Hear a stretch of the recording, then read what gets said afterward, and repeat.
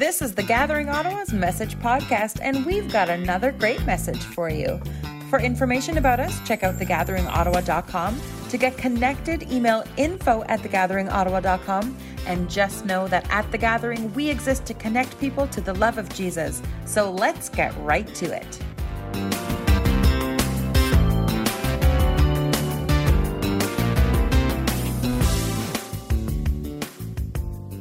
So who is God? That is the question that we're going to be working through in this series. God has a name. Who is God? Really? Is he a he? A she? A they? What are his pronouns? Is he an it? The universe? Right? People refer to the higher power, this higher power. Is God a person? Is he a Leafs fan? A Sens fan? Or heaven forbid, maybe a Habs fan? I don't know about that one. What's he like? Is he mean? Is he nice? Is he distant and angry?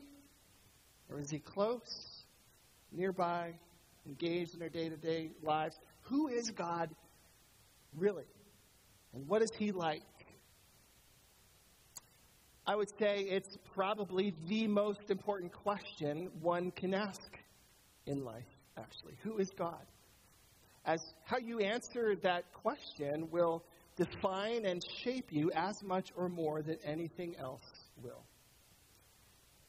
In his book, The Knowledge of the Holy, A.W. Tozer put it like this. He said, "We tend, by a secret law of the soul, to move towards our mental image of God.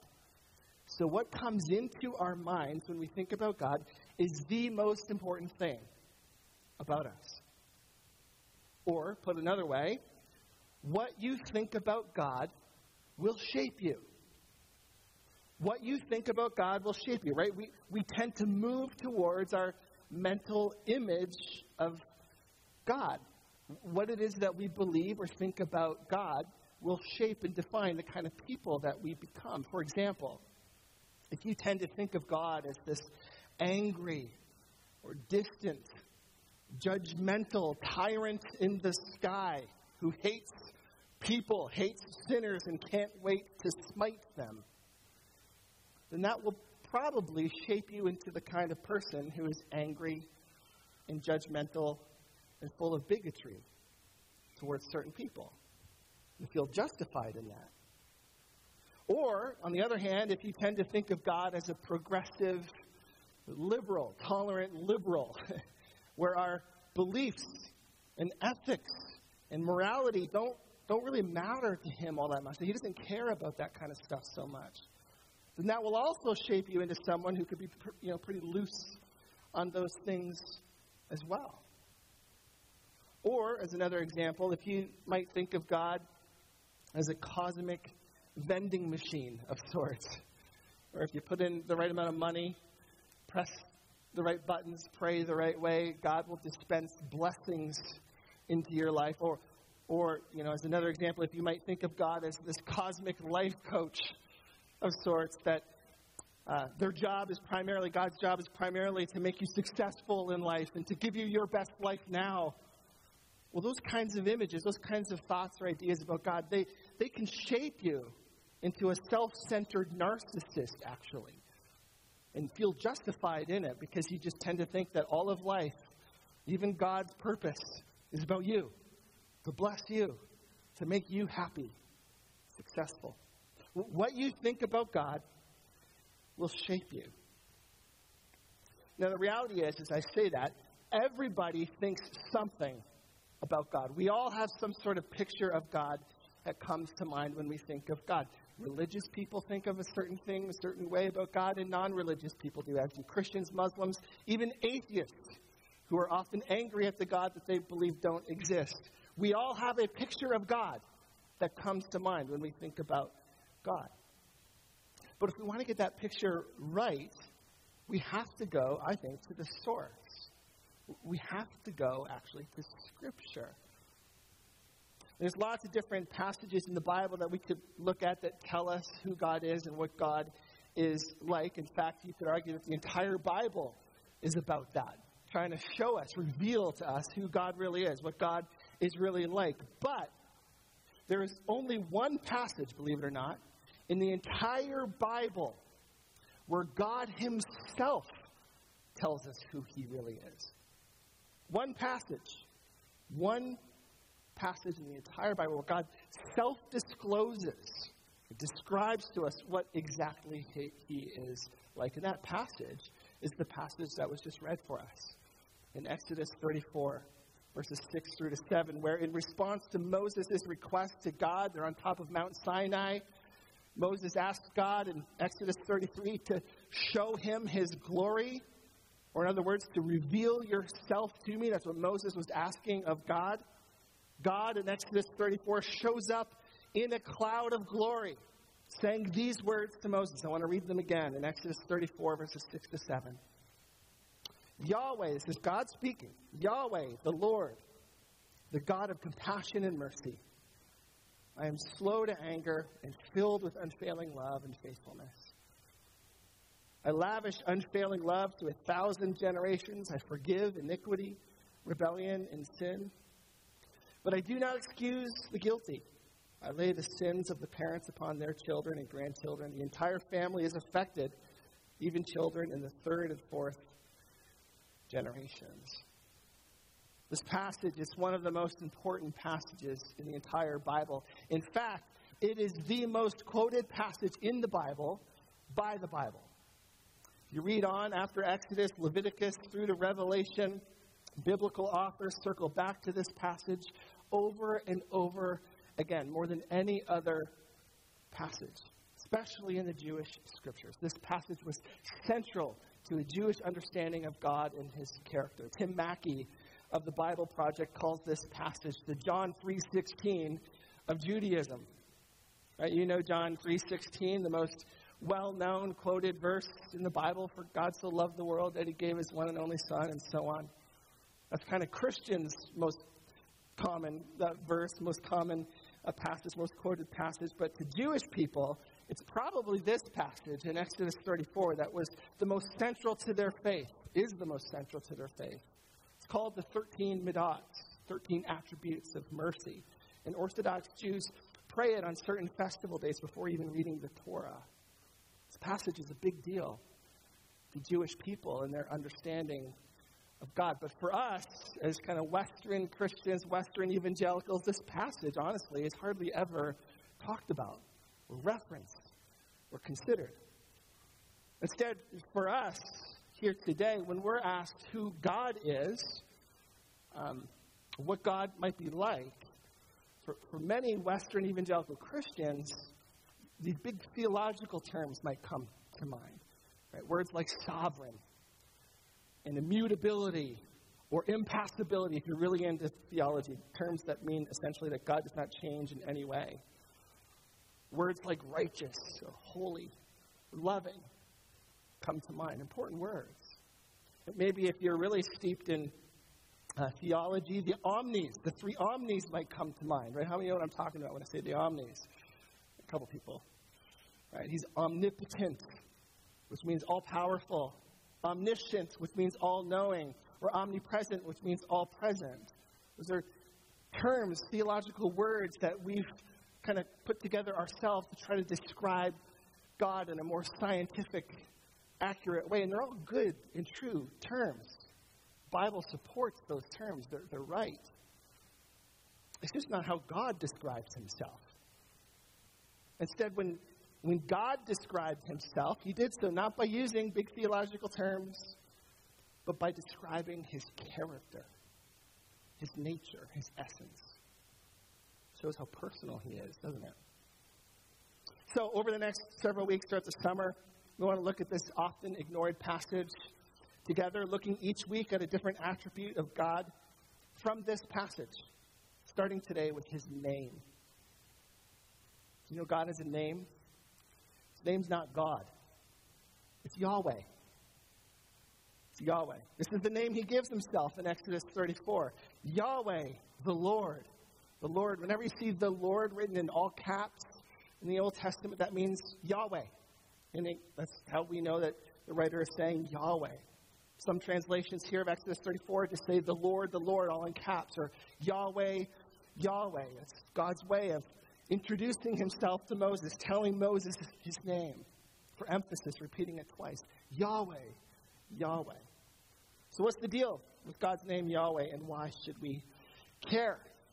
Well, for starters, it's important to know that in the Hebrew Scriptures, a person's name was actually much more than just their name, right? It spoke to their identity and purpose in life, who it was that they were at the core of their being. It's very different nowadays, though, isn't it? Nowadays, when we're picking out baby names for our kids, right? I don't know about you. Some of you care more about the meanings of names than others, but for most of us, we don't really care what the name means. We care if it sounds nice, right? When we had our babies, that was the primary thing, right? Do we like the way that this sounds? So we called Brendan. It means prince. It's not because he's a prince. He's the prince, I suppose, of the Jantzi family. If I'm the king, I can live with that. Dylan, our second born, means son of the sea. Okay, well, Kim did not give birth on a ship, in a boat. He was not born on a sea. So that doesn't really work for him. I don't think he really cares so much about the sea, to be honest with you. Leah, her name means weary. Which we looked at that definition, we're like, it doesn't feel good. The other ones I can live with. This one feels kind of like we're saying she's ugly. That's what it meant, like weary, tired-looking, ugly. So we gave her the middle name Belle, French name Belle, right? To say beautiful, to like balance things out. We didn't want to give her a complex. So Leah, Belle. But honestly, we didn't really care about the meaning of our kids' names. I imagine most of you probably didn't either if your parents when you named your kids. But this is very different than what it was in Bible times. A person's name in Bible times spoke to their identity. You could say it was their autobiography in a word. For example, think of the story of Abraham in Genesis, originally known as Abram.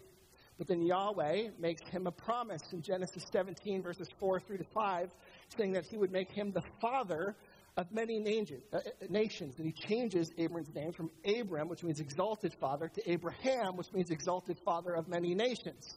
Gives him a brand new identity. And then there's Isaac, Abraham and Sarah's son. Isaac means laughter.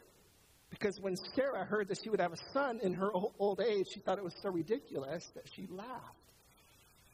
And they called Isaac because of the joy that he brought into their life, the laughter that he brought into their life. Then there's Isaac's son, Jacob.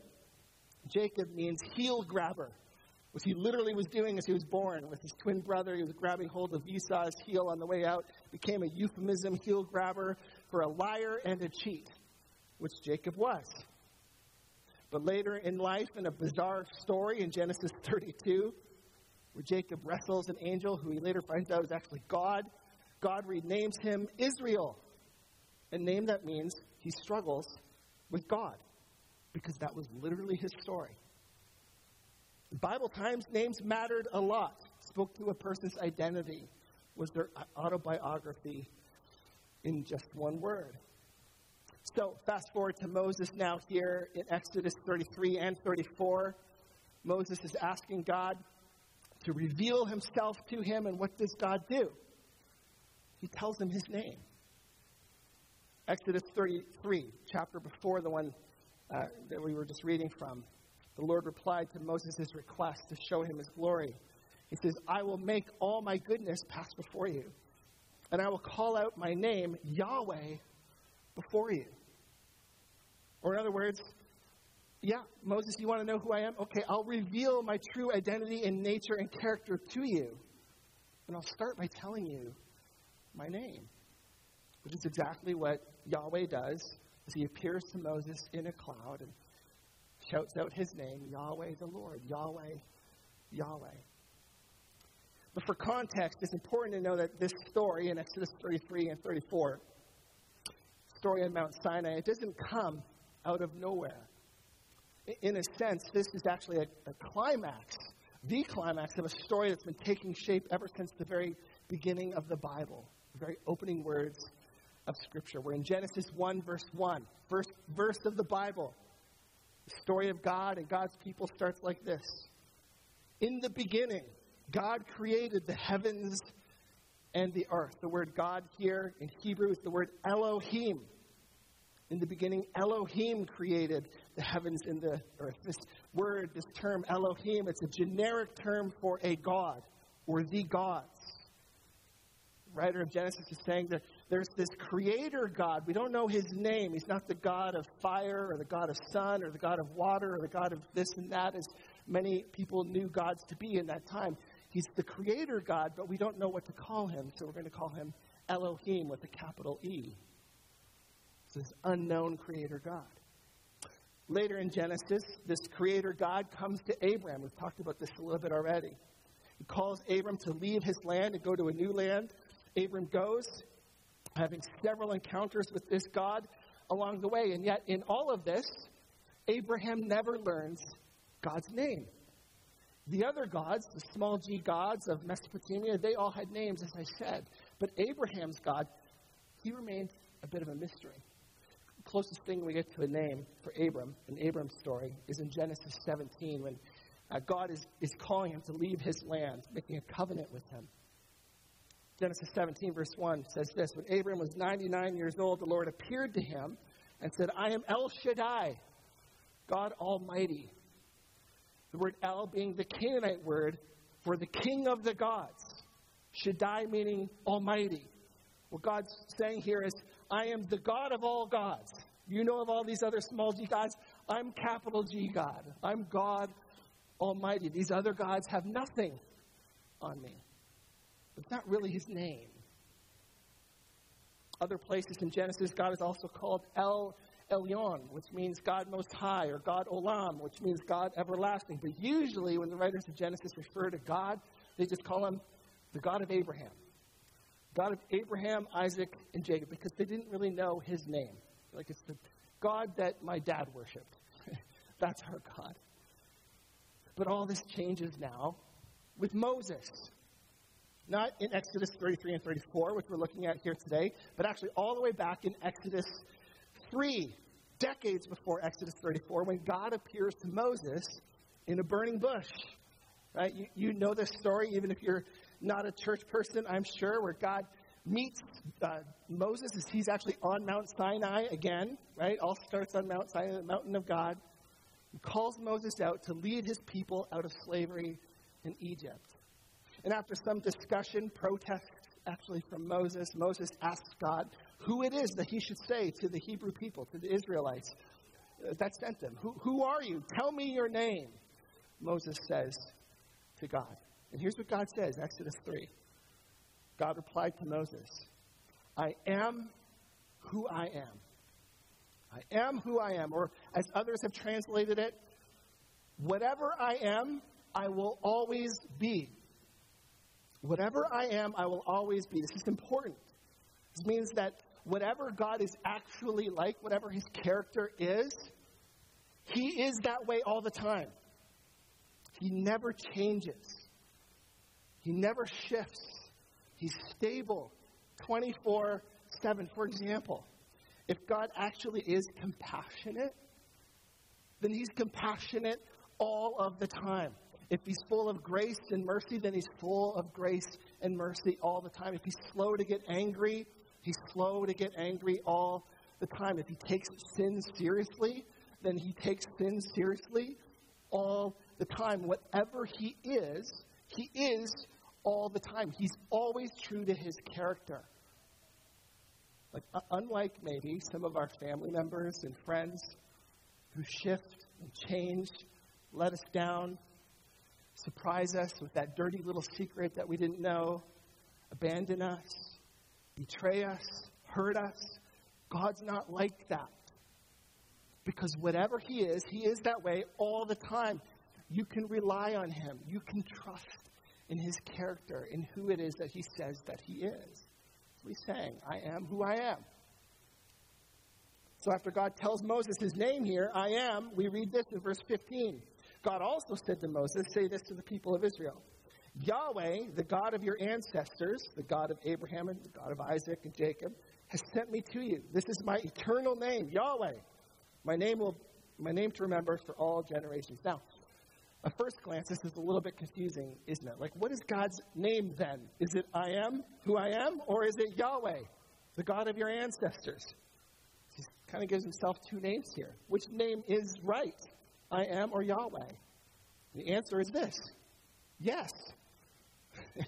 It's both. In Hebrew, the name Yahweh, it comes actually from the same root words as I am who I am. It's in the third person. It means the same thing, but in the third person. The word Yahweh does. When you say Yahweh, what you're saying is he will be who he will always be. He will be. That's what you're saying. It's the name of God for us to use of him. That's the name God gave us, the name Yahweh. At least we think that's his name. It's a tricky word to translate into English, and there's two reasons for that. First reason is that vowels aren't there in the original language, right? In ancient Hebrew, they didn't use vowels.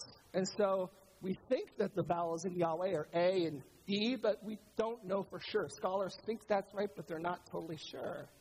Second reason it's tricky to know for sure is because the Hebrew people actually stopped saying and writing the name of God, Yahweh, in an effort to avoid breaking the third commandment, right? You must not misuse the name of Yahweh, your God. And so they started using other names and titles for God instead. Two titles in particular.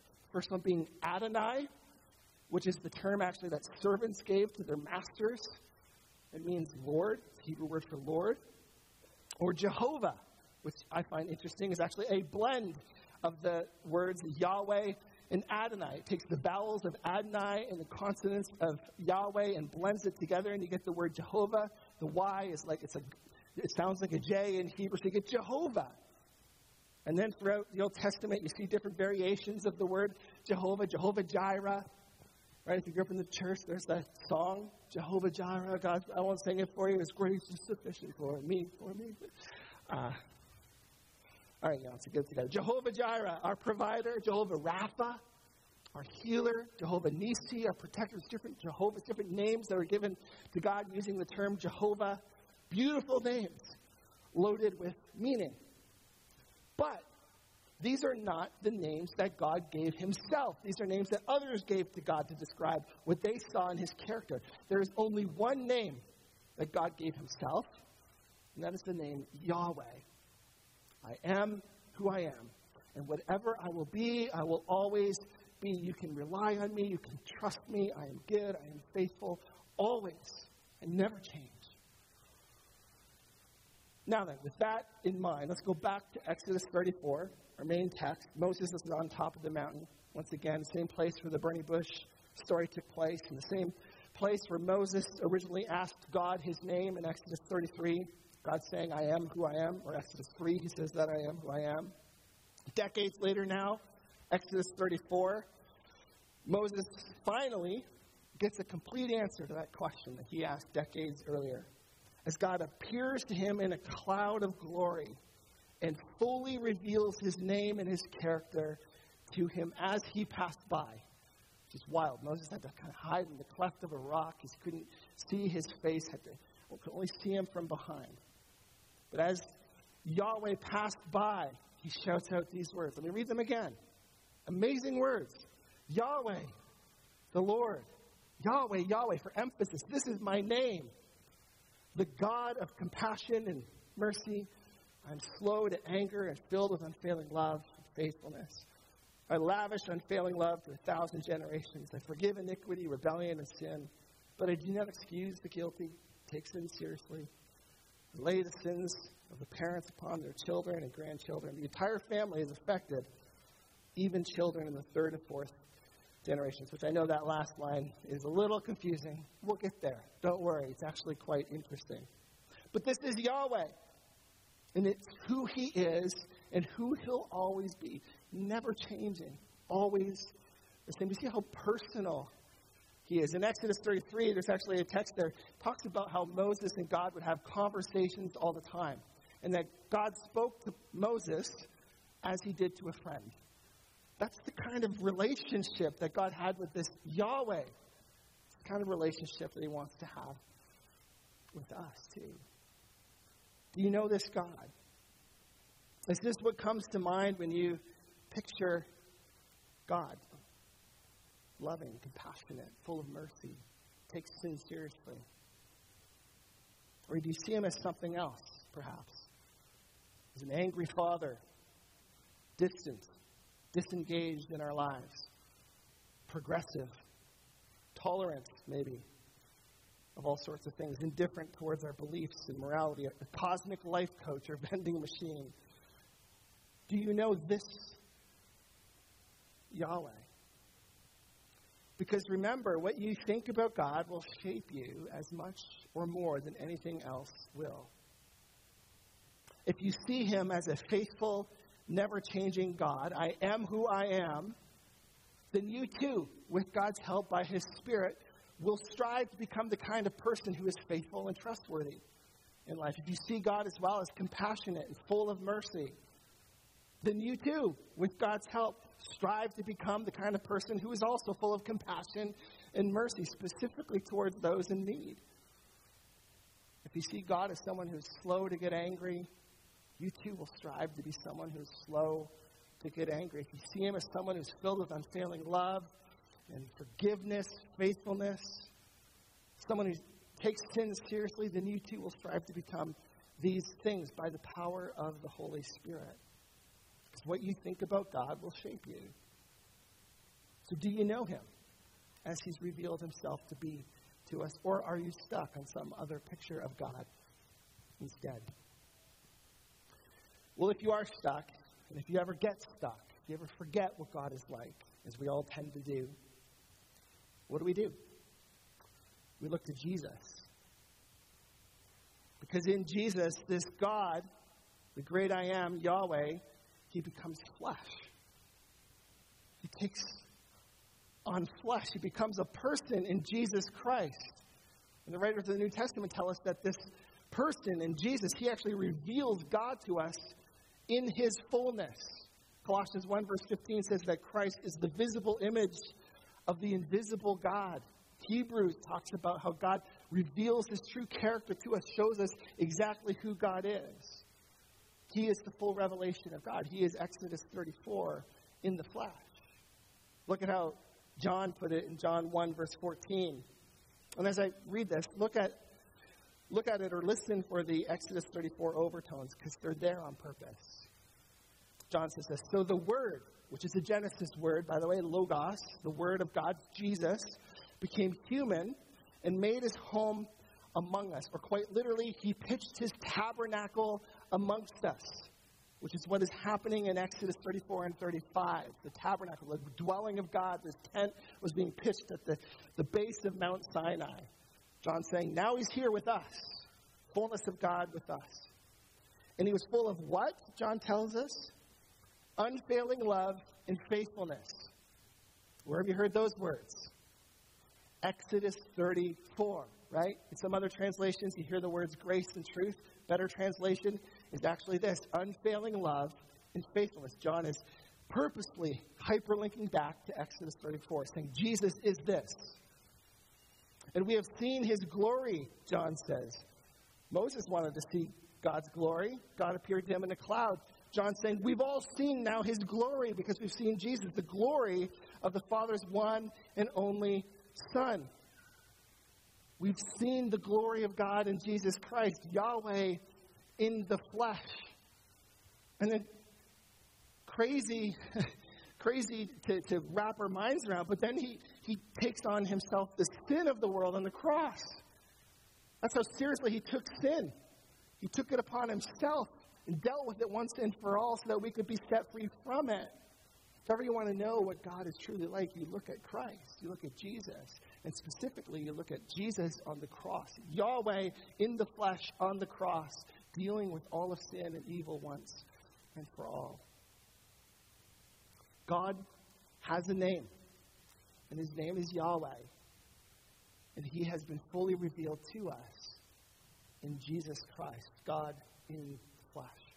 Two questions for us to think about before we go to a time of story, hearing Lori's story and the baptism, which, by the way, if we want to bring the kids in and the junior youth, now is a good time. I don't know if Rachel's in here, but she can go grab them. Two questions for us. For you, what comes to mind when you think about God? What comes to mind when you think about God? And how is that image shaping the way that you live your life today? It's two very big questions. What comes to mind for you when you think of God? And how is that image shaping the way that you live your life today? I would challenge you, encourage you to spend some time reflecting on that, because what sin has done to each and every one of us has messed up our view of God, has told us lies about who God is, that he does not love us. He is not full of grace and mercy. He does not take sin seriously. We get these messed up views of God, and it messes our lives up as a result. We need to come back to knowing who God really is, as he's revealed himself to be. Let me pray. God, we thank you for your word. We thank you for your name, Yahweh, knowing that you are faithful. Who you are, you will always be. You never change. Your character remains the same. We can trust in you. And Jesus, we thank you that you became flesh, that you, Yahweh, became flesh for us. You came down on a rescue mission from heaven to save us from sin and evil and death and all the things that gave us messed up views of you, messed up views of ourselves, messed up views of one another, messed up views of your world. And you came to make the world right, to set things right, put things in its right place, which you will do one day when you return, and make everything right once and for all. Pray that you would give us the ability to see you this morning for who you really are, to show us of the messed up views that we have of you, and to repent of those, to turn away from those, and to look to you. With your Spirit's help. Pray all these things in Jesus' name. Amen.